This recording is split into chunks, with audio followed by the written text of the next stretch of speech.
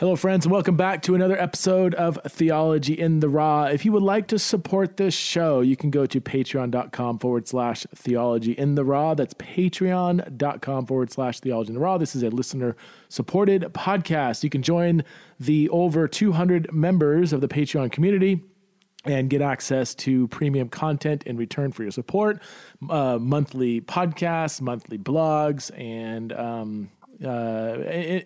access to the Patreon community where we get to engage in all kinds of fun conversations. So that's patreon.com/theology in the raw. Would really appreciate your support, and a massive shout out to all of you who are Patreon supporters who have been supporting the show. I've got people, who have been such faithful supporters. They've been supporting the show for like over 3 years. So you know who you are. So just want to thank you so much for your support of this show. I have on the show today a good friend of mine, a local friend. I rarely have local guests. I don't know why that is. Anyway, I do have a good friend of mine, John Whittaker, Dr. John Whittaker, on the show today. He was on the show, I think, about a year ago. We sat in my basement together, sharing a microphone, because I only have one microphone here. And we talked about all things related to church, ministry, discipleship, Bible teaching, and so on. John Whittaker is one of my favorite Bible teachers. He is so good. He's so knowledgeable. He's so well-rounded. He's gracious. He has conviction. He's incredibly clear. He's intelligent. He knows God's word so well, and yet he's able to communicate it in really clear ways. And John's been a pastor for a number of years, a church planter, youth pastor, a teacher at a Bible college for almost 20 years. I mean, he just has so much experience. And in the last couple of years, he basically has been doing all kinds of different kinds of Bible teaching through the internet. He's got like courses on different Bible, on books of the Bible. He's got a podcast called The Bible in Real Life. You can go to johnwhitaker.net, JOHN, then Whittaker.net, and you can see some of the stuff that he's putting out. One of the things that he's putting out, it'll be out fairly soon, if it's not out already, is an audio commentary on the Bible. So where you can listen to a commentary on, say, the book of Philippians or Galatians. And by commentary, I'm not saying like a string of sermons. I'm saying somebody who's basically like audibly doing what you would read in a commentary, like going into great detail and explaining the meaning of the text. I don't think something like this exists. I've never seen anything just like what John is producing.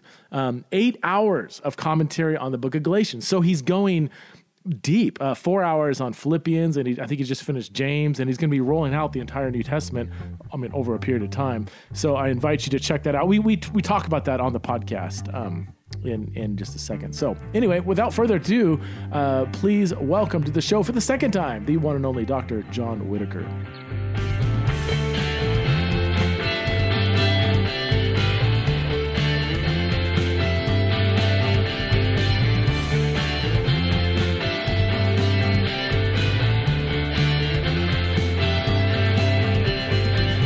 All right, I'm here with my good friend, John Whittaker. John, thanks for being on the podcast for the second time. Hey, yeah, thanks for having me back, and look forward to just having a good conversation with you. Last time we were here in my basement sharing a microphone, but I am sick right now. Hopefully I don't have coronavirus. Hopefully it's just a cold. We'll see. By the time this releases, I'll either... I should know, but I don't be tested positive or something, right? Or I won't be alive. I don't know. I have all the symptoms of just a common cold, so you should be good. I should be good. Yeah, we'll see. But crazy times, man. So we were talking just offline about the impact of the coronavirus on just the ripple effects on everybody, but the economic effects on church, people in ministry, people that are dependent on large gatherings for their income, just to put it in real practical terms. So are you seeing other people being really affected by it? And I think we're on the early stages of it. And so I don't think we know exactly the full impact yet. I mean, churches who, maybe they get a percentage of their income from online giving. That probably won't change. But what about those that give, old school way, putting in the offering bucket on the way by on Sundays? Well, that could affect the impact on financially on churches, and then that could impact ministry, or, people that like what you and I do, where we travel and speak. Yeah. I mean, gatherings aren't being allowed, how does that go? Or I just heard of a wedding that got canceled because the venue says, nope, too big of a gathering in view of everything. And so I didn't even think about weddings. You have That's the crazy. emotional impact of canceling a wedding. You have we're talking economic impact, the poor pastor who's going to do that, the honorarium for that. I mean, it's hard to quantify. But and just some our audience knows, we're recording this on March 17th. And I mean, this, I don't know when this might be released in, 2 weeks later. So you that are listening, this might be late March or whatever. And, if you keep up on it, it's day to day, things are radically changing. Yeah. So even by the time people are listening to this, we might be, we could be in lockdown. Who knows? I mean, I just saw that, been just keeping up on it, like Spain, between like Sunday and Monday, the amount of confirmed cases like doubled or more than doubled in Spain. Mm-hmm. And they became the fourth most impacted country by coronavirus in just one night, because it's just a number of confirmed cases and all that. And it's like, so it just seems like once it gets going, it just begins to kind of snowball so fast. Which I do think, there's, it's kind of debated on whether America is overreacting, or underreacting, or somewhere in between. And I don't know, like I think they're taking pretty drastic measures in most states to prevent, an Italy from happening, or a Spain, or obviously, China. China's leveled out, right? Are we seeing whatever they're doing is? I actually just saw an interview this morning with an American living in Wuhan, ground zero of this whole thing. And he's like, we're still under quarantine, but you can begin to get the sense that it's settling back to normal. We seem to be on the other side of things, and over the next few weeks, things should settle down, is what he seemed to be saying. That the number of confirmed cases, they only had one confirmed case in Wuhan apparently yesterday, he said. Wow. And so he feels like, okay, things are beginning to, he can just feel the whole tone and demeanor of things beginning to shift back towards, okay, we're going to get back to normal here before too long. And that's because they're saying, because they had a strict lockdown for several weeks, and it just let it run its course in the people, and rather than just keep spreading it around. Yeah. They actually said on the news this morning that there was a hospital which is dedicated to coronavirus there in China, and they shuttered it up, closed it up, because they didn't have enough coronavirus cases for that hospital. Well, so that's hopeful, right? They seem to be on the other side of it, I mean, that's super hopeful. I mean, this is ground zero, and where the explosion happened, and so it's actually, that seems pretty quick. I mean, if you take January through, we're it's 2.5 months, and we're already seeing it level out. So hopefully, if we get out in front of this, it'll be pretty quick here too. I think the virus will be quick. I think the economic impact is going to be. Well, that's it. I don't, other than the owners of toilet paper companies or Costco, or, I actually read something about the 10 best stocks to invest in right now. I think Costco is one of them. But as I think about the ripple effects, I mean, even like sports being shut down, or the MLB being delayed for 2 or 3 months, and all the people that make their living off of that. And obviously everybody who's, music artists who depend on large gatherings, pastors, and even people that are giving online, as people's incomes become drained or even significantly, just fragile and unpredictable. I mean, even me, and I'm not one that freaks out over finances. I grew up poor. We can survive on little, but even now I'm like thinking ahead, like, okay, I can survive for a few months based on reserves and stuff, and really shore stuff up. But my livelihood is dependent upon large gatherings. So even now, am I going to be as generous with my money and giving to online, whatever? I'm being a little nervous about that. Like, I might need this to survive come, August or whatever. So I just wonder even online giving, people might be like, well, I need to. No. And I think in a month or so, we might begin to see the impact of that, Yeah. It's going to be be interesting to see what happens with all this, Yeah. And the stock, are you a stock? I don't follow the stock market. I've got Not money. really, man. I got my retirement fund with Edward Jones, and I let my Edward Jones guy worry about all that. But still, it is crazy just to watch the sheer steep drop off in the last week or two. Yeah. It's pretty nuts. Wow. Golly. So tell us, so last time we talked, I think it was about a year ago on the podcast. I mean, you were doing a lot of just kind of grassroots Bible training. You've got a podcast. You've been coaching churches on stuff. You've been producing. You know what? Why don't we? The one thing that you've been focusing on that isn't quite released yet are these audio commentaries. Can you unpack what you're doing with that and when we can expect those to be released? Yeah. So my heart is just straight up Bible teaching in a way that connects with where people live, right? And I think we just live in a culture increasingly where people want to know the Bible, but they don't know the Bible. And frankly, sermons are necessary, but they're not sufficient to help people know the Bible, Yeah, I mean, like, totally. And that's even when you got a really good preacher, Yeah. I mean, and that, So I just want to help people understand the text in a way that, man, like, here's what the text really says. Here's what it means. Here's some implications for our life. So, and since so many people listen online, I mean, like, digital audio is the fastest growing medium online, right? So why not seize that for the sake of Jesus and the gospel? So I'm creating a listener's commentary to the New Testament.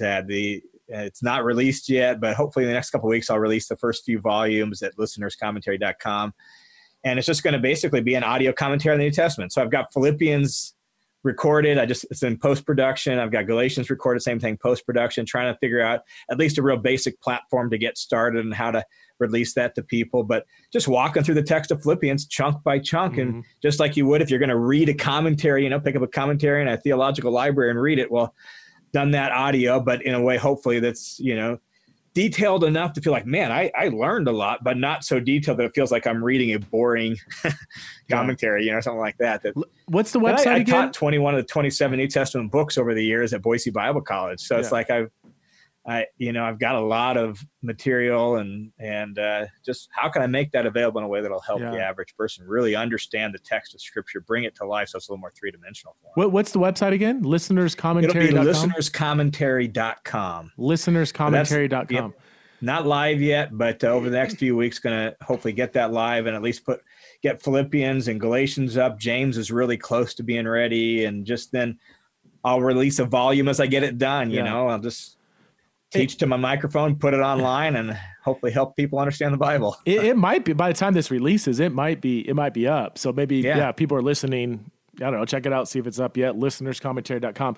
And how many out? So we talked offline, but so your audio commentary on Philippians, how long is that? How many hours? Yeah. The Philippians one is about 4.5 hours of audio content. Okay. Broken into chunks, just, verses 1 through 11 and walking down through that, and verses 12 through whatever, and walking, so just kind of chunk by chunk, walking down through the chunks of the text, just like you would in a normal commentary. But Philippians is about 4.5 hours. Okay. Galatians is about 8.5 hours. So a lot of material in there that you can process while driving around, working out, or whatever else as you kind of work through the text. And do you read that? So if somebody is, say they're working out, they don't have the text in front of them, you read a chunk and then just break it down? And read a chunk and break it down and kind of go through that. And I'm hoping that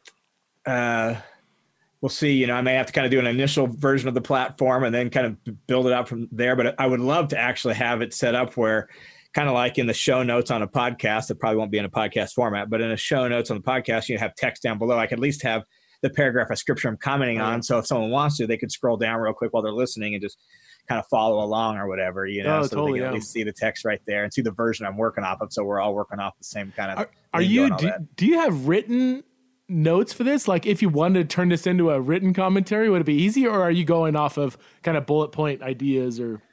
No, I've got written notes. And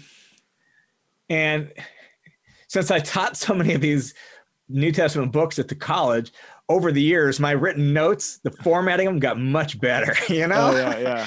Yeah. So like Philippians, I taught that beginning in 1995 all the way up until 2014, and so my notes are a little there. I can follow them, but the average person might not be able to. Okay. But Galatians, it's a full sentence paragraph outline, so it's like key ideas. So, I mean, it's really easy to follow. So I could turn that, into something really easy. But I guess Romans is the same sort of way. It's really thorough because I got better at how I organize my notes as the years went on. And for some of them, I'm going back and kind of rewriting stuff anyhow, to get them cleaned up. So. But there's not a huge demand for yet another written commentary. Right. Your uniqueness is the audio. There is no such thing as is there? I mean, have you seen any sort of audio commentary like that? Not a full-on one that tries to do like the whole New Testament. Rob Bell has an audio commentary on the book of Leviticus. Does he? Yeah. Is it just his sermons, or is it actually an audio? I think it's based on stuff because when he started Grand Rapids way back in the day when he was still fairly evangelical, he started his church by preaching through Leviticus. I remember that. Yeah, Isn't that crazy? So he's loved Leviticus for years, and so he I think based on all his research, he put together what is somewhat of an audio commentary on the book of Leviticus. But I know beyond like one-off things like that, or there's nothing that's just set up, really is to be a commentary. There's podcasts that kind of work through text of scripture and all that, but this is intentionally set up to be a commentary, walking you through it chunk by chunk with, here's this paragraph, here's the main point, let's walk down to the details, here's a couple implications, and it's unique. And you're just you're going to try and crowdfund it, or that's not going to be behind a paywall? Yeah, for people that say, man, I believe in the vision of this, I think this is really useful to people, I want to help people understand the text of scripture, I'll chip in a little bit to help you create this commentary. I just want to see if I can do it that way to make it as available to as wide of an audience as possible. I mean, the reality is even though my online ministry is a lot smaller than yours because I'm several years behind you in a lot of this, I mean, most of my listeners to my podcast are United States, but Canada's number 2 most of the time. Singapore is number 3. No way. I don't know of anybody in Singapore personally, but they consistently listen to my podcast in Singapore. I have listeners all over the world, and some, South Africa, Ghana, India, and some of those places, they're not going to pay to get Bible teaching or training, right? Right. I'm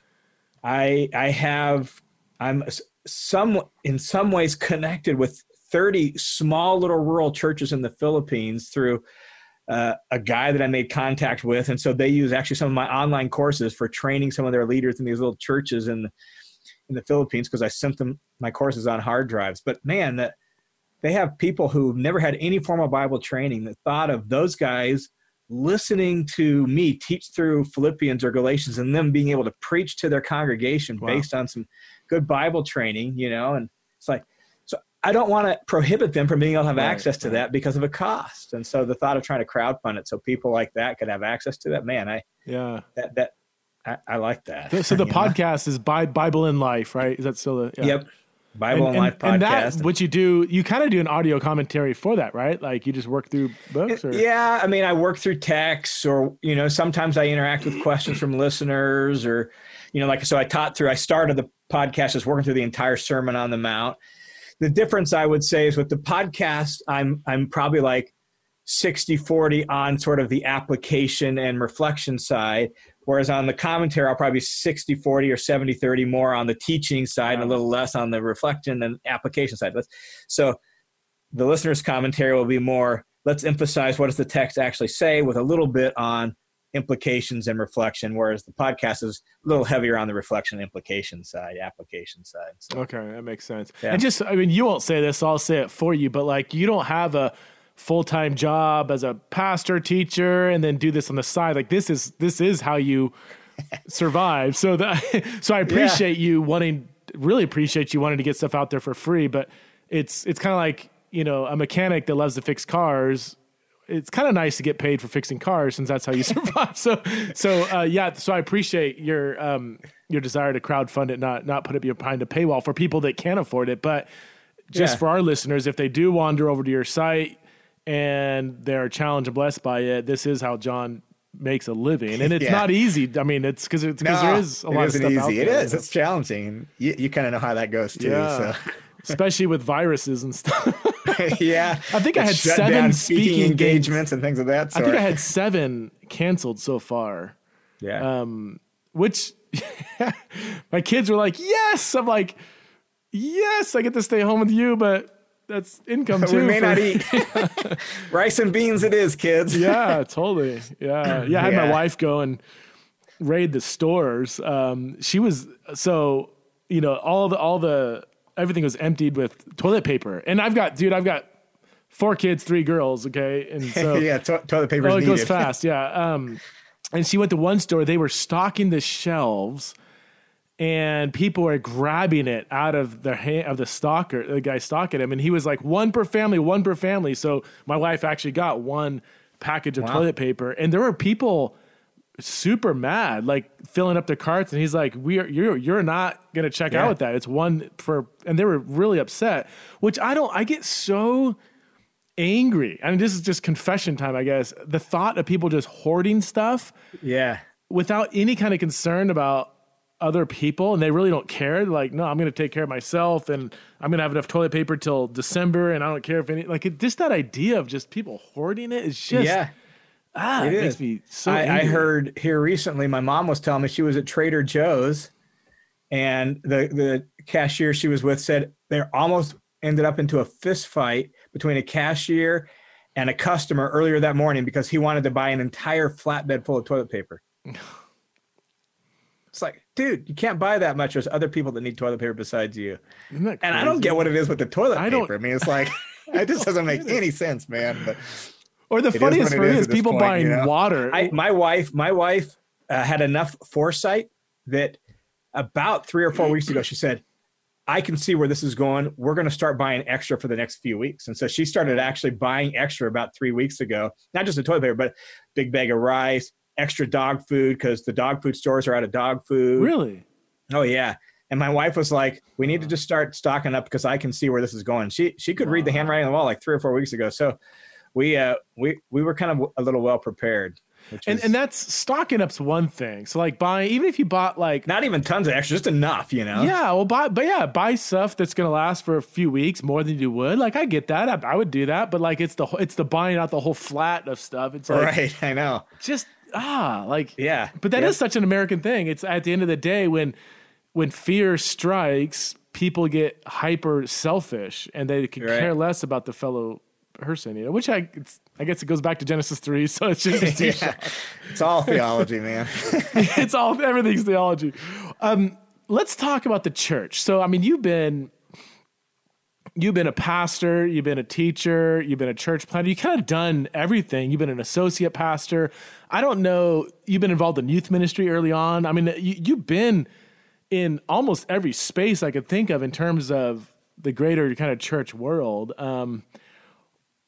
What's your view on the church? Like, do you think churches need to make some changes in terms of how they operate? I mean, as you step back and look at the way we're doing church, what are some big questions that you think pastors need to be asking themselves as they think forward in the year 2020 and beyond? Yeah, it's a good question, and it's a big question, really. And I even think this whole crisis with the coronavirus reveals some of our struggles, like all of a sudden we can't meet in large groups and churches are scratching their head and scrambling to figure out what the heck to do, and I get that. Or I actually posted on social media the other day, that just because your church event is canceled doesn't mean church is canceled, that church goes beyond a Sunday morning event. And probably that's my biggest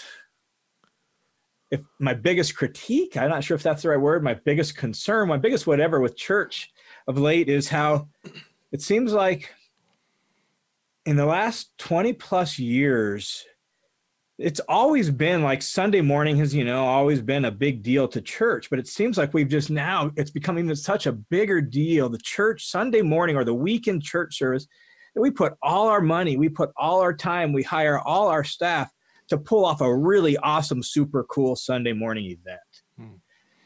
And I understand the heart behind it. A lot of that is, man, we want to make it attractive to people so that we can help invite people in so that they can come and they can meet Jesus. But the fact is if you just step back and think about it, it's like the amount of time, the amount of energy, and the amount of money that goes into the Sunday morning event for church. What if we just shifted our priorities and shifted our focus a little bit and began to say, all right, let's let the Sunday morning event be an overflow out of what we're really called to do, which is make disciples, and not saying that Sunday morning isn't important or that it can't contribute to the making of disciples. It's just not the end all be all of that. And we've kind of made it that, and that's probably my biggest concern, just the amount of staffing and money and lights and bands and, technology and yada, yada, yada to pull off a really super cool, awesome Sunday morning event. I completely agree with that. And it's hard because I feel like I keep hearing more and more people say what you just said, and it's what I would say. And yet, like you said, it seems like still churches are almost more focused on that than ever before. And each tradition maybe has its different, certain denominations maybe not as much or others more. But I don't know, like what's it going to take? I don't know.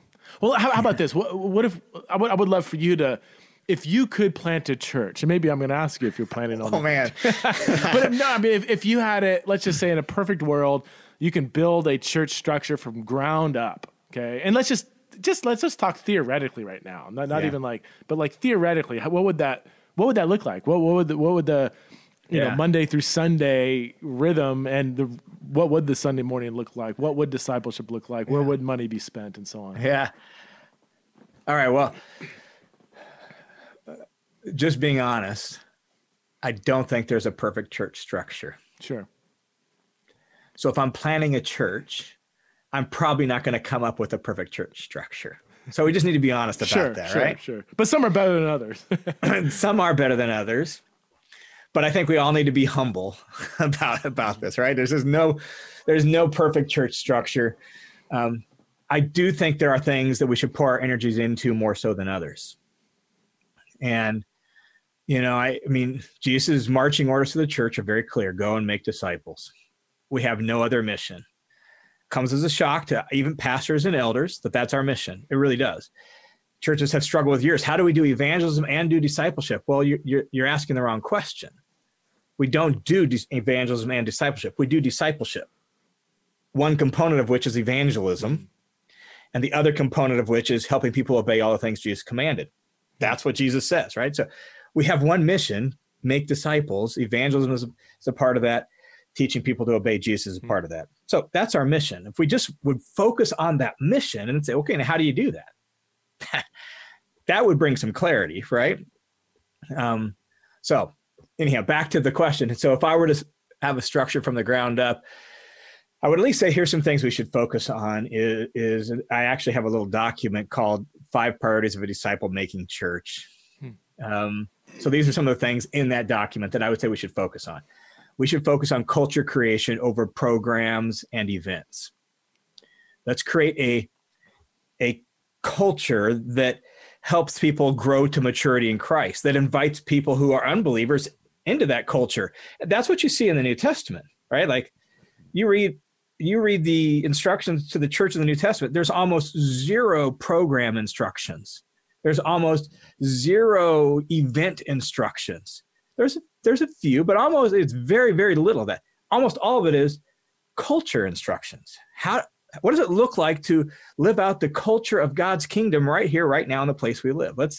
So you have all sorts of culture instructions about life together and consider one another more important than yourselves and bear one another's burdens. These are culture creation instructions, right? So if we're going to be a church that carries out Jesus' mission, we got to focus on culture creation over events and programs, right? Mm-hmm. So that's one thing I would say we should focus on. Another thing I think we should focus on when you hear that, you hear those instructions, notice a lot of them are serve one another, love one another, encourage one another, bear one another's burdens. We got to focus on relationships, again, over Sunday morning events and worship services. Like discipleship always happens through a life on life transfer. Mm-hmm. Mark chapter 3, Jesus called the disciples that they should be with him. It's that withness. That's the medium in which discipleship happens, is withness, right? And when you go to a Sunday morning event and you go to a church service and you stare at the back of someone's head, you raise your hands, you sing your songs, you say hi and bye, and you walk out the door, there's not a whole lot of withness there, right? How do you learn to serve one another when the bulk of your church experience is just at a weekend service, right? Like, so we got to focus on relationships over against just cool events. Relationships that help us learn to live, the way Jesus calls us to live, right? So somehow we're gonna have to focus on that. How do we? So the Monday through Saturday, how do we actually create togetherness, particularly in a society like the American society or most Western civilizations today? European societies and all that, where we're so individualistic and we're so isolated from people. So how do we create withness? How do we create one anothering? You know what I mean? And create a one another culture. In fact, I actually have said for the last handful of years that I much prefer the language of let's work on creating a one another culture rather than let's create community. Let's have authentic relationships. And the reason that, not that those are bad phrases, but it's that community or authentic relationships, anybody can stick whatever content they want into those phrases. What does community look like to you? Yeah. What does community look like to me? What does an authentic relationship look like to you? Well, how about if we just create a one another culture, and then we can go to the New Testament and say, okay, let's list off all the one another's of the New Testament. Let's work towards that. Love one another, serve one another, bear one another's burdens, encourage one another, spur one another to love and good deeds, consider one another more important than yourself. Let's work together to create that. And if we can begin to figure out how to create that, wow, well, now we're going to help people move, closer to becoming like Jesus. So I think we should focus on, relationships. What does it look like to create an environment in which we can have a one another culture? I mean, I think that's huge, And one thing I've seen, I would love your thoughts on this. I know a lot of Christians that are longing for true, intimate, deep fellowship. They're longing for community, but they don't like community groups. I might even put myself in that category. Like I've been parts of many different churches and groups, and some have been good. Most have been okay. Some have been like, I get excited when it's canceled kind of thing. I'm like, why am I doing this? And I'm like, and I was talking to a buddy of mine who has a really hard time at his church community group. And yet he has a network of about 5 or 6 different neighbors. None of them are Christians. One might be a Christian, but they get together all the time. They help each other out. They barbecue. If anybody has a need, somebody jumps in. And he says, it's kind of odd that my non-Christian community group is doing the one another's better than the Christian community. The Christian group is kind of awkward. We kind of look at it. We don't know how to go deep. And he kind of said something, and it kind of drew out what I've been thinking about, haven't put language to, that most Christian community groups are kind of forced. They still have this kind of programmatic DNA. Community group is next Sunday. It starts at 6. It ends at 8.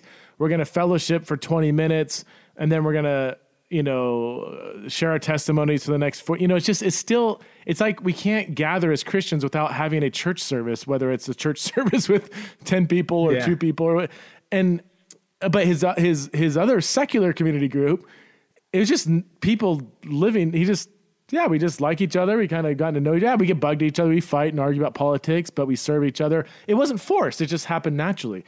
So anyway, that's a long kind of on-ramp to one. Do you sense that too? Have you experienced that? Kind of the forced nature, and the forces might be too strong, but I'm using it deliberately, kind of a little bit over the top, but versus the natural kind of, when you get together with friends, you just get together, you enjoy each other. You don't, it's not so structured. If it's structured, it's kind of weird. It's not natural. At the same time, how would you create an environment where people are naturally, because the other fear is like, well, if you just let people, okay, we're a church, we're not going to have any community groups, just do it naturally. You probably won't do it. Like for most people, it's not going to happen. So I don't know what the solution is. It just seems that there is kind of this awkwardness in a lot of Christian community groups, and just because it's a small group doesn't mean you're doing life on life. I don't know. Yeah. Anyway. No, and I think, again, full disclosure, I think I have more questions and see more problems than I have solutions too. Yeah. You know what I mean? Yeah. So I think we need to be honest about that. But, creating a one another culture doesn't mean like no structure, and it doesn't mean accidental. It still has to be intentional, right? Like a greenhouse isn't a certain culture, a certain environment, but it was intentionally created, right? So I think we have to provide there has to be some intentional direction. There has to be some intentional guidance in order to create a one another culture, in order for it to happen. So I think that we have to be willing to accept there's got to be some intentionality to it. And I think that intentionality is made more necessary by something you mentioned way back at the beginning of your comment or question there, that maybe your buddy didn't, about your buddy, that you didn't even realize you said, is like all those people that happen naturally for him live in his neighborhood. Yeah. And this is something that I think is one of the problems that is a massive problem.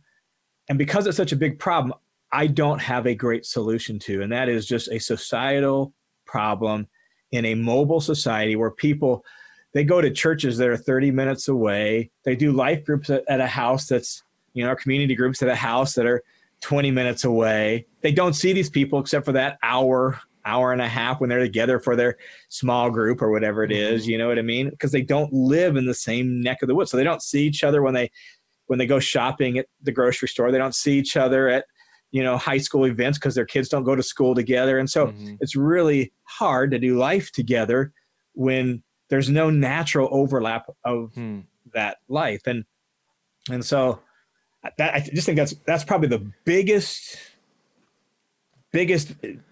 impediment to creating intentional life together groups that actually feel like life together groups. Because we just don't. I want to explore something with you. I don't think I've ever gone here on the podcast, and I've got a few LDS listeners that I'm aware of. They're gonna love this. Oh yeah. I have been the last year, and so I've never been to a Mormon church. I have no plans of converting to the LDS faith for various reasons.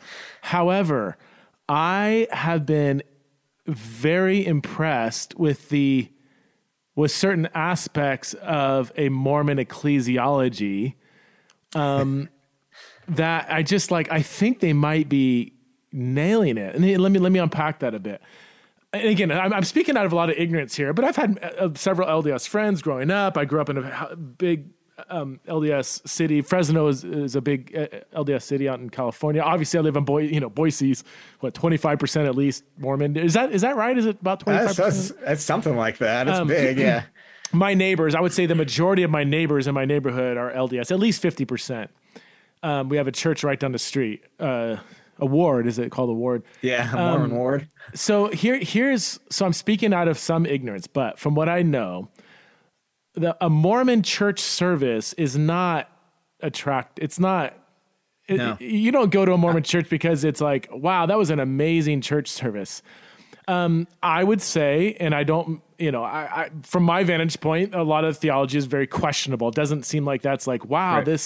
This is attracting me to the Mormon faith. What attracts people to Mormon faith? The fellowship, the community, the tight knit. You become part of a family. Right. Also, the parish kind of model, which is in Scotland and in the UK and some countries that have kind of more of a state church. I mean, it is. You don't choose your church, right? It's like, no, you're in this neighborhood. That's where you go, and this is where your community lives. I think that's brilliant. And I don't know why we don't, but we can never, I mean, Protestants it would never work, right? And I've even seen churches, evangelical churches, that tried that. They break up the neighborhood, and it just doesn't work because it's not in our DNA. But at the same time, all I know is one of my neighbors, every Tuesday night, they have a massive volleyball game with all their Mormon friends that we've gotten invited. We've never gone. They're laughing, they're partying, they're hanging out. They are in the natural rhythm of life. They have kids babysitting other kids. I mean, I feel the spiritual family in my neighborhood. Like, we often feel like we're kind of missing out, Yeah. And then we go hang out with our Protestant evangelical friends, and it's like, yeah, this is kind of crickets or whatever. And I'm like, man, I just wonder if ecclesiologically they're onto something. Have you thought through this? Do you have any thoughts on my heretic? Or, no, I on one hand, yes, I think ecclesiologically they're onto something. I have to add one more thing is, yeah, how much does it cost to put on the Mormon church? Like nobody's really paid, right? It's all like they don't invest a lot of money. They have very, very, it's almost all lay leadership, lay led. Yeah. Yeah. So, and then even their buildings have a stock blueprint and they just build to that. Which makes it a lot cheaper, right? I mean, yep. Yeah. So no, I think ecclesiologically they're onto something because sociologically they're onto something, Okay, yeah. Right. That I mean, if you're gonna create a one another culture, it works better when you actually can one another, right? Yeah. If you can do life together, and so I know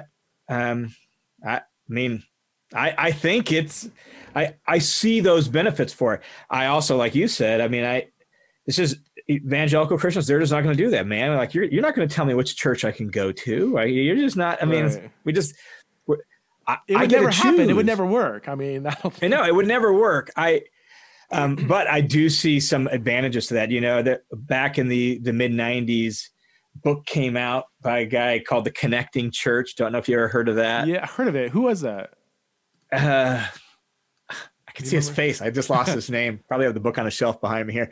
But he was at Pantago Bible Church in Texas or something like that at the time. Interesting. And they were trying to build a model where all their small groups were arranged around school districts.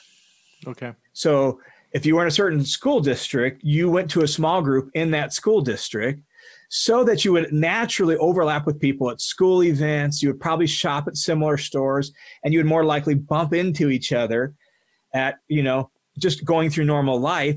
It was easier for you to, do social things together because your kids were in the same schools together and all of that. And so that was their attempt to try to create some sort of greater connection in their small groups. And then they had mid-sized groups that were collections of all those small groups from that school district. And they would have those people get there. So you had a kind of a church within a bigger church field. It was 100, 200 people of small groups that were all in the same school district and all that. And it's like, man, that seems like a really cool idea. I just don't know how realistic it is, Here's another thought though. I wonder, so I'm just imagining in my head, planning a church where we go kind of traditional church model, except we tell people, our community groups or location based, whatever.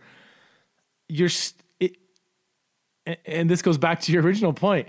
If you have a really attractive dynamite church service, you're going to attract people from all over the place. Yep. And this is where I don't think they do it intentionally, but like if the church service isn't attractive, and I'm just thinking out loud here. So everybody, I don't want to don't fire off that angry email. I don't know. Like, I just wonder if our pursuit of something that might be good, a good church service, is working against a more geography-based community. Because if you have a dynamite teacher and he's the one on stage every week, you're going to get people driving an hour away. And they're not going to, I don't know. But I can't quite advocate for, put a really crappy preacher, horrible word. No. But I don't know. Is there a way we can create a meaningful church or is there a way where we can still have high quality, meaningful church services and yet wean people off of making that their end all of their church experience? Right. Is it impossible to do both? I don't know. Yeah. I don't know. I think it's a fair question. I've wrestled with the question. I'm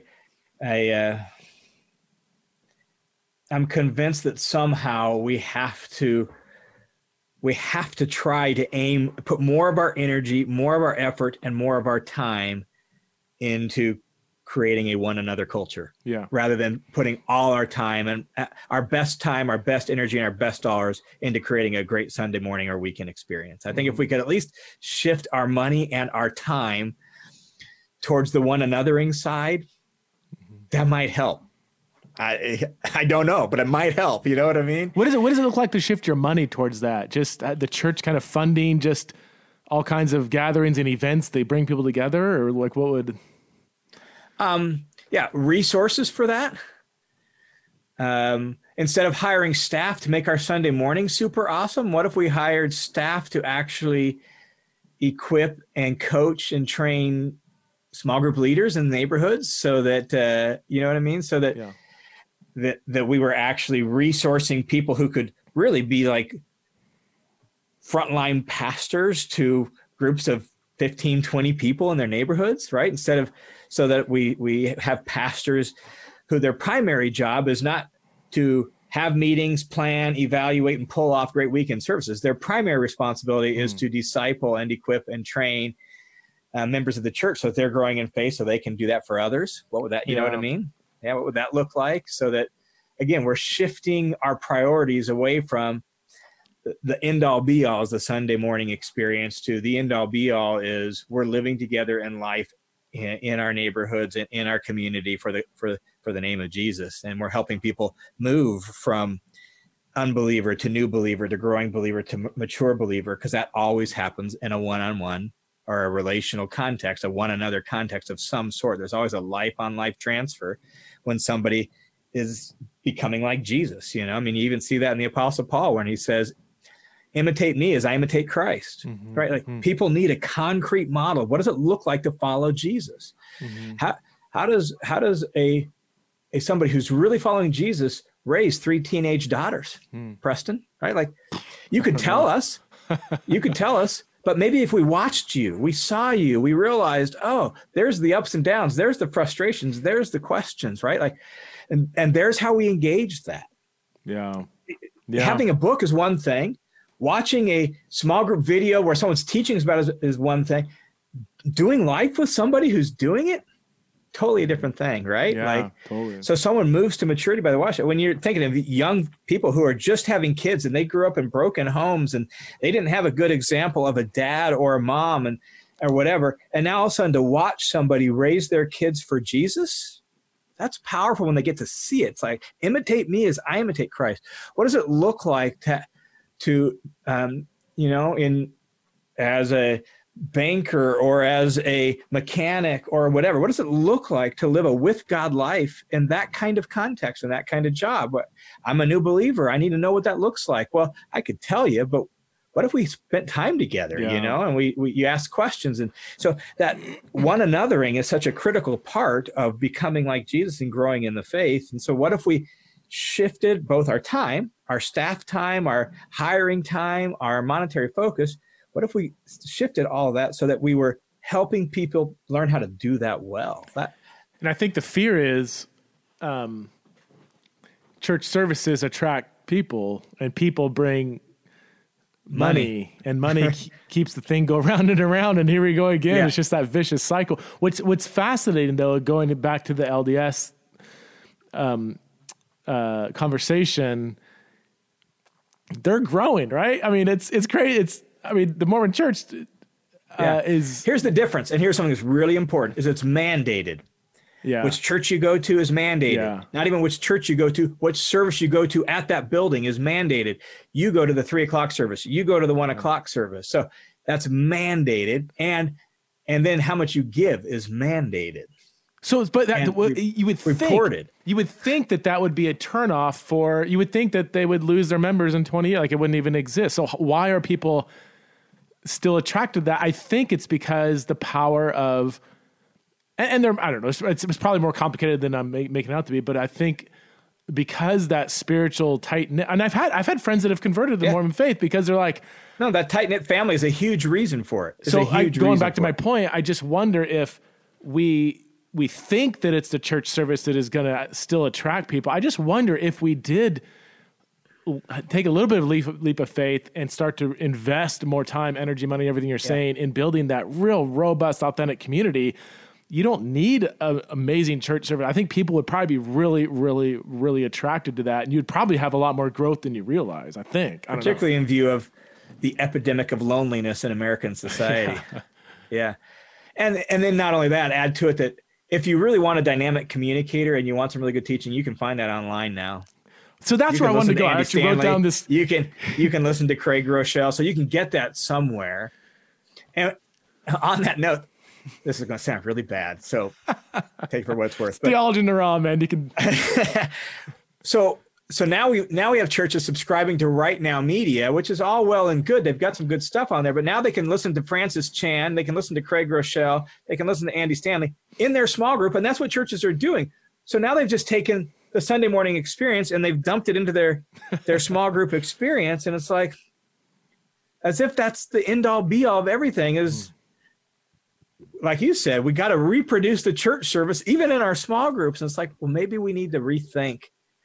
Like we need to rethink what we're doing. You know, I think it even comes in this 5 priorities of a disciple making church. One of the priorities I mentioned is we need a kingdom gospel over against a forgiveness only gospel. I think we don't even fully understand the full gospel, and as a result of that, we don't realize we think we're trying to get people to get their sins forgiven so they can get their ticket to heaven, so they can hang out on earth and go to heaven when they die, rather than our whole job is that Jesus is king, and our job is to say, I believe he's king, so I want to learn how to live the king sort of way in the here and now. And that's attractive. Like if we actually live Jesus kind of life, like that's attractive, you know, individually, in our families, in our small groups. If we actually began to, our job is to live out the kingdom in our time and place now. That's how we're a city set on a hill. I think that might be attractive to people. You know what I mean? Like you don't become a city set on a hill by having a great worship service. You become a city set on a hill by loving your enemies, praying for those who persecute you, by, not condemning and blaming, by getting rid of anger and getting rid of lust, and being people that genuinely love one another. Now you're a city set on a hill, and people look at it and think, man, I want what they got. And I think that's far more attractive than just getting people to come to a cool event, I've often wondered, like, what should preaching look like in 2020, 10 years after things like podcasts have really taken off, live, all the stuff you're talking about. Like we can get, the church that existed 30 years ago doesn't exist anymore, in the sense that people can get access in their pocket to the best speakers worldwide.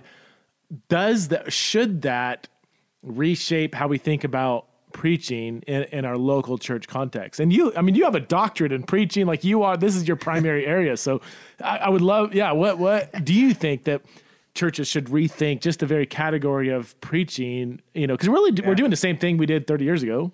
40 years ago, 50 years. It's like, and it worked before this thing called the internet was invented. That's people went to church to hear preaching but now it's, I don't know. I know I was talking to a good friend of mine, super committed. He actually has done some ministry and mission work out of college. So it's not like he's a lazy Christian. I would probably say at least half the Sundays out of the year, he watches church from home online.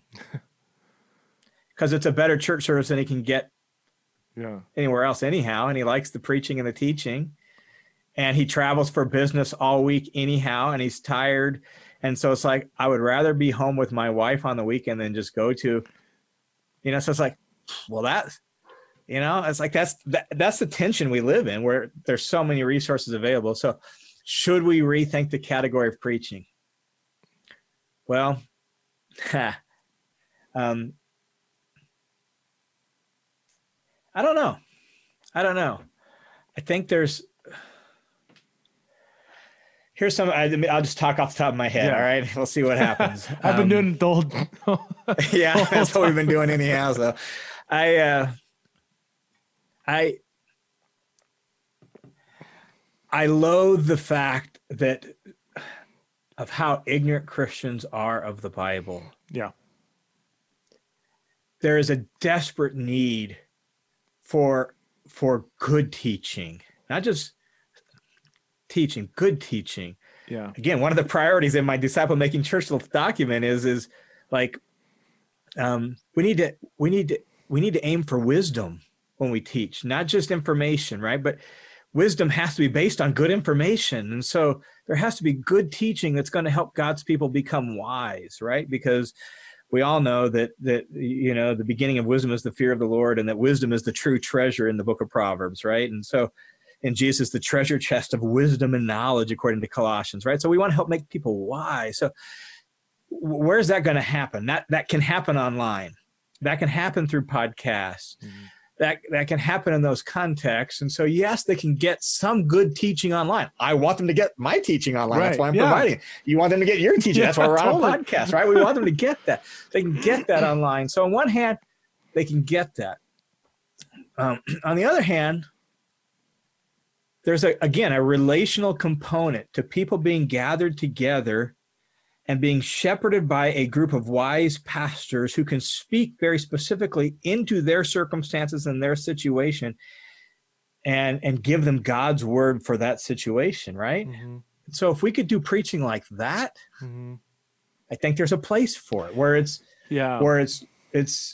not generic. It's not, we're just cut and pasting a series we saw Andy Stanley or Craig Rochelle do or Francis Chan do. Bomb. Because he did a great job. We're gonna. Mm-hmm. I'm just gonna kind of replicate that in my church. Could we just find a way to help make our people wise and use, we know our people. We know their circumstances as pastors, right? Like that's the difference, I think, with pastoral. Yeah. Good pastoral preaching is we can speak to the needs of those people because we're actually with them. We're not just ivory tower preacher who sits in our study for 40 hours a week and we're not with the people, right? If we actually know our people and we know what they're going through, we can speak into their situation in a way that you just can't when you're doing what we're doing, where we're talking to a microphone and we don't know exactly who's going to listen and we don't know the questions they're wrestling with. Or as a pastor, when you speak, it provokes things and now they have a relationship with you because you're with them and now they feel comfortable to pull you alongside after service or to reach out to you and have a question and you can actually answer. That relational component, I think, is just huge. So maybe the preaching needs to be, we haven't said this yet, but there's probably churches, maybe a lot of churches that are doing this well. I don't know. But make it much more locally focused. Like what are the specific needs of our people? What are the questions they have? What are they wrestling with? Maybe there's a certain geographical component, I'll never forget. I got asked. And even just, like this morning, I actually put it in my Instagram story. I got a direct message through Instagram from a college student who goes to college at a neighboring town over in Caldwell, Idaho.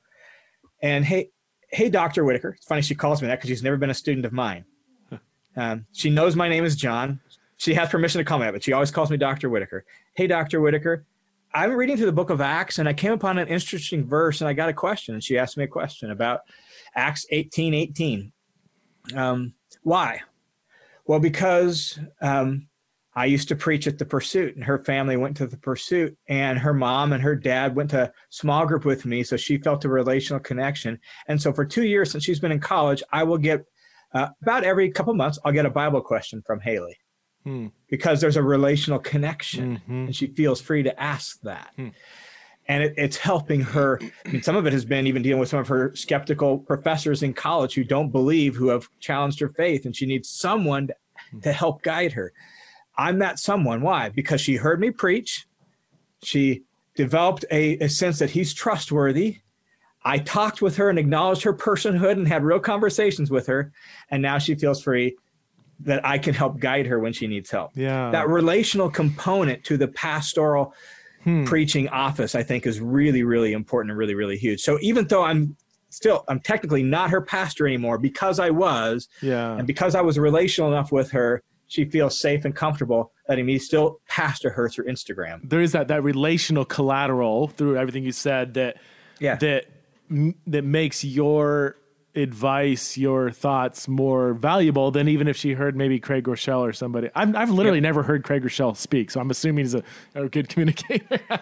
Some people really like him, some people don't. Really depends. So, I mean, he's obviously dynamic leader with what he's got going on with Life Church, man. Yeah, exactly. So. I've only listened to maybe a few minutes of Andy Stanley. I don't listen to preachers too much. I personally, I would much rather listen to a podcast with somebody who has not just a polished kind of way of saying things. To me, and this is just me, I just like, whatever, that's great. I could tweet that. It sounds good. But I want somebody who's got really, really good, thoughtful ideas and collateral. That's not, and a reason why I should listen to them speak about this. And I like just really good, engaging conversation. So I've said this many times on the podcast. I think I have, that I just think for most churches, and I know some churches maybe aren't set up for this, but I just think having some kind of space for Q&A, some space for the people to ask questions, or even, this gets really maybe technical, but we use through the things we put on through my ministry, we use a platform called Slido. It's a Q&A platform where people can text in a question, but they vote on questions, which ones they want to see addressed first. So the ones that are most voted on get pushed to the top.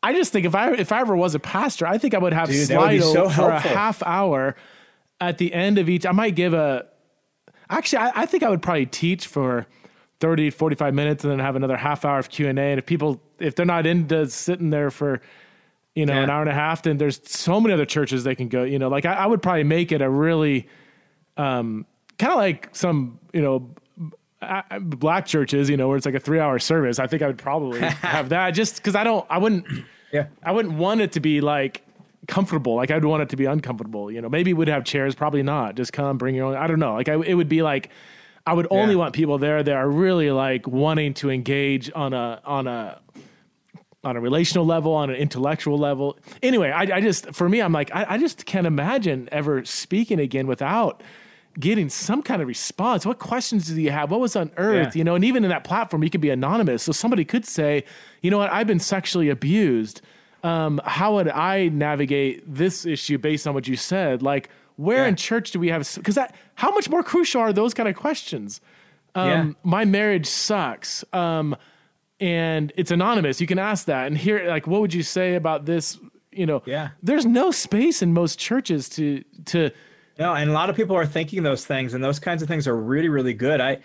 We're just kind of laid out a basic discipleship pathway in a church service one time from pre-faith, new faith, young faith, growing faith, mature faith. That is the basic process that we want to take people through, right? They want to go from unbeliever to mature believer. So after service was over, we put that up on the service. I kind of explained it, gave indicators of here's key characteristics of, generally speaking, of people in those various stages, right? So I put that up on the screen, and that was the teaching for the day. After service was over, this guy waiting around in the lobby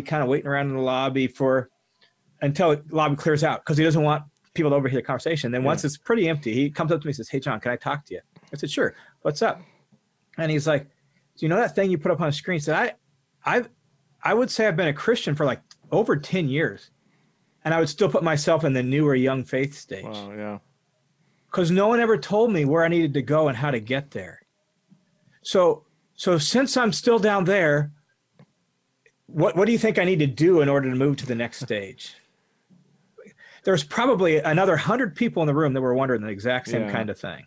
Isn't that crazy? Right? And if you had the freedom to ask that question, and I could answer it for the benefit of everybody, that'd be so helpful to people, and have people realize that, unfortunately, oftentimes our church environments leave you in that young or new faith stage where it's like, you're supposed to go to church, you're supposed to give your money, and you're supposed to serve at least as a greeter in kids ministry, and there you go. Now you're a Christian. And it's like, well, no, the goal is for you to become like Jesus from the inside out, so you can love everybody the way Jesus loved you. And how do you get to that point? And how all that baggage of your past, how does that go away? And how does Jesus work with you and you work with Jesus to be transformed, to be a good tree that bears good fruit? That doesn't happen on accident. So I come to church, I sit in service, I sing songs, but I still think I'm a young or new Christian, and how do I change now? So John, that question and answer format would be really powerful. I mean, people, they light up when it comes to Q&A. People will get on the edge of their seats because they've got questions and they're hoping I answer their question. And if I don't, they come up, they line up afterwards and they want to talk. you and I have both taught at the college level. We're used to getting questions in class. Yeah. And we're quick on our feet. So we're comfortable with that. So you saying the average pastor might not be comfortable with I'm pretty confident the average pastor might be a little, or they might need more time to think it through. And so now they're giving really stupid answers. That's not a criticism. It's just they're not quick on their feet. They haven't thought some of the implications through. Yeah. And so they might give a bad answer, and that's not going to be helpful. You know what? I mean? That's, yeah. And I mean, both you and I, you know, we've got a lot of higher education, and not the average pastor might not. So, well, certainly it would require years in the classroom with students firing questions at you. You learn to get comfortable with that. Yeah, and it's like anything else. The more you do it, the more comfortable you are. I saw you on Instagram posted a picture of you swinging at some balls in a batting cage the other day, right? Yeah. Well, your swings still look pretty good. Why? You've played a lot of baseball, dude. Yeah. True. I appreciate that. Yeah, I mean, I saw Eric mention that you looked like you were a little out over your front foot, But I played with him in college. He's a pastor out in California. That was so funny. Yeah, I know. But so, I mean, things that you've done a lot, you're comfortable with. We've answered a lot of questions in the spur of the moment. Some people are comfortable with that, some aren't. So I don't know that it would be for everybody. Well, I don't know. I would say, yes, it would probably raise the bar on what it takes to be a pastor too. Yeah. Maybe, I don't want to say something offensive, but, maybe a real hip, energetic, charismatic 23-year-old with, a year of Bible college might not be the best person to field, questions from a 53-year-old woman with 4 kids and a whole history of sexual abuse that she's never talked to anybody about. Yeah. That might be more destructive if you try to respond to that, but to me, I'm like, great. Yeah. Let's raise that bar. Well, there'll be fewer pastors, there'll be fewer churches. Let's raise the bar on who is keeping watch over the souls of humans. Like, I don't know. If we went to a brain surgeon, we expect them to have, we're glad the medical field has a high bar. So when we go to soul surgery, and I don't want to put a stark dichotomy between body and mind or whatever, but it's like, I don't know, like, yeah, I want to be shepherded by somebody that knows what they're talking about, And this comes back to where we started, kind of almost full circle, is we have put so much emphasis on running a great organization, being a great leader, and pulling off awesome events that we have forgotten that the primary thing the church is supposed to be about is forming great humans. So good. And if we would say we need leaders who are shepherds of people and who can model real deep human living and they can form great humans, that's what we got to be about. Jesus came to rescue the human world from all the crap that is part of this fallen life and help us become the kind of humans God designed us to be. And the church is supposed to be a greenhouse for growing great humans. So what would it look like to say, all right, there's got to be some organizational elements. We've got to lead the organization, but in the service of becoming a greenhouse to grow great humans, rather than just being a really awesome religious organization that gets people involved in lots of religious activity, but doesn't help them become the kind of people God created. That's what we should focus on. John, it's been great talking with you. And you kind of hinted at it early on, but part of your ministry that you're creating, that you have created, is coaching churches in this. And can you tell, just before we part ways here, how would people get a hold of you if there's a pastor leader listening? They're like, man, I would love to have this guy come in and, I don't know, help us think through maybe how we're doing things. Is that what you do? You would go and well, I've created a discipleship coaching process for churches. Like, how I want to help churches go further, faster in thinking through their discipleship pathway process so they can cultivate a discipleship culture in their church. If they want to know more about that, just shoot me an email at john@johnwhittaker.net. John@johnwhittaker.net, and just say, hey, I'm interested in hearing more about your discipleship coaching program, and let's schedule time to talk. Let's figure it out. So, well, and check out my website. I got some information on there as well at johnwhittaker.net. Check that out. And I would just want to publicly endorse everything you do and say. Because I mean, you do have, I just love the combination of, you are an academically minded person, you have a doctorate in preaching, and yet you've been a pastor, church planner. So you have the full kind of gamut of, you've thought through things on a deep intellectual level for many years, yet you have all this various experiences in the church. So it's not, you're not speaking just from theory or whatever, like you have, walked in the lives of people and in the lives of churches for many, many years, and would highly recommend any church tapping into your wisdom and experience. So thanks for what you do, man. Appreciate it. Thank you. Well, thanks for being on Theology in the Raw. We'll have to do this again this time next year. I think it's going to be a yearly thing. Checking in with John. All right, man. Hope you get to feeling better. Thanks, man. Take care.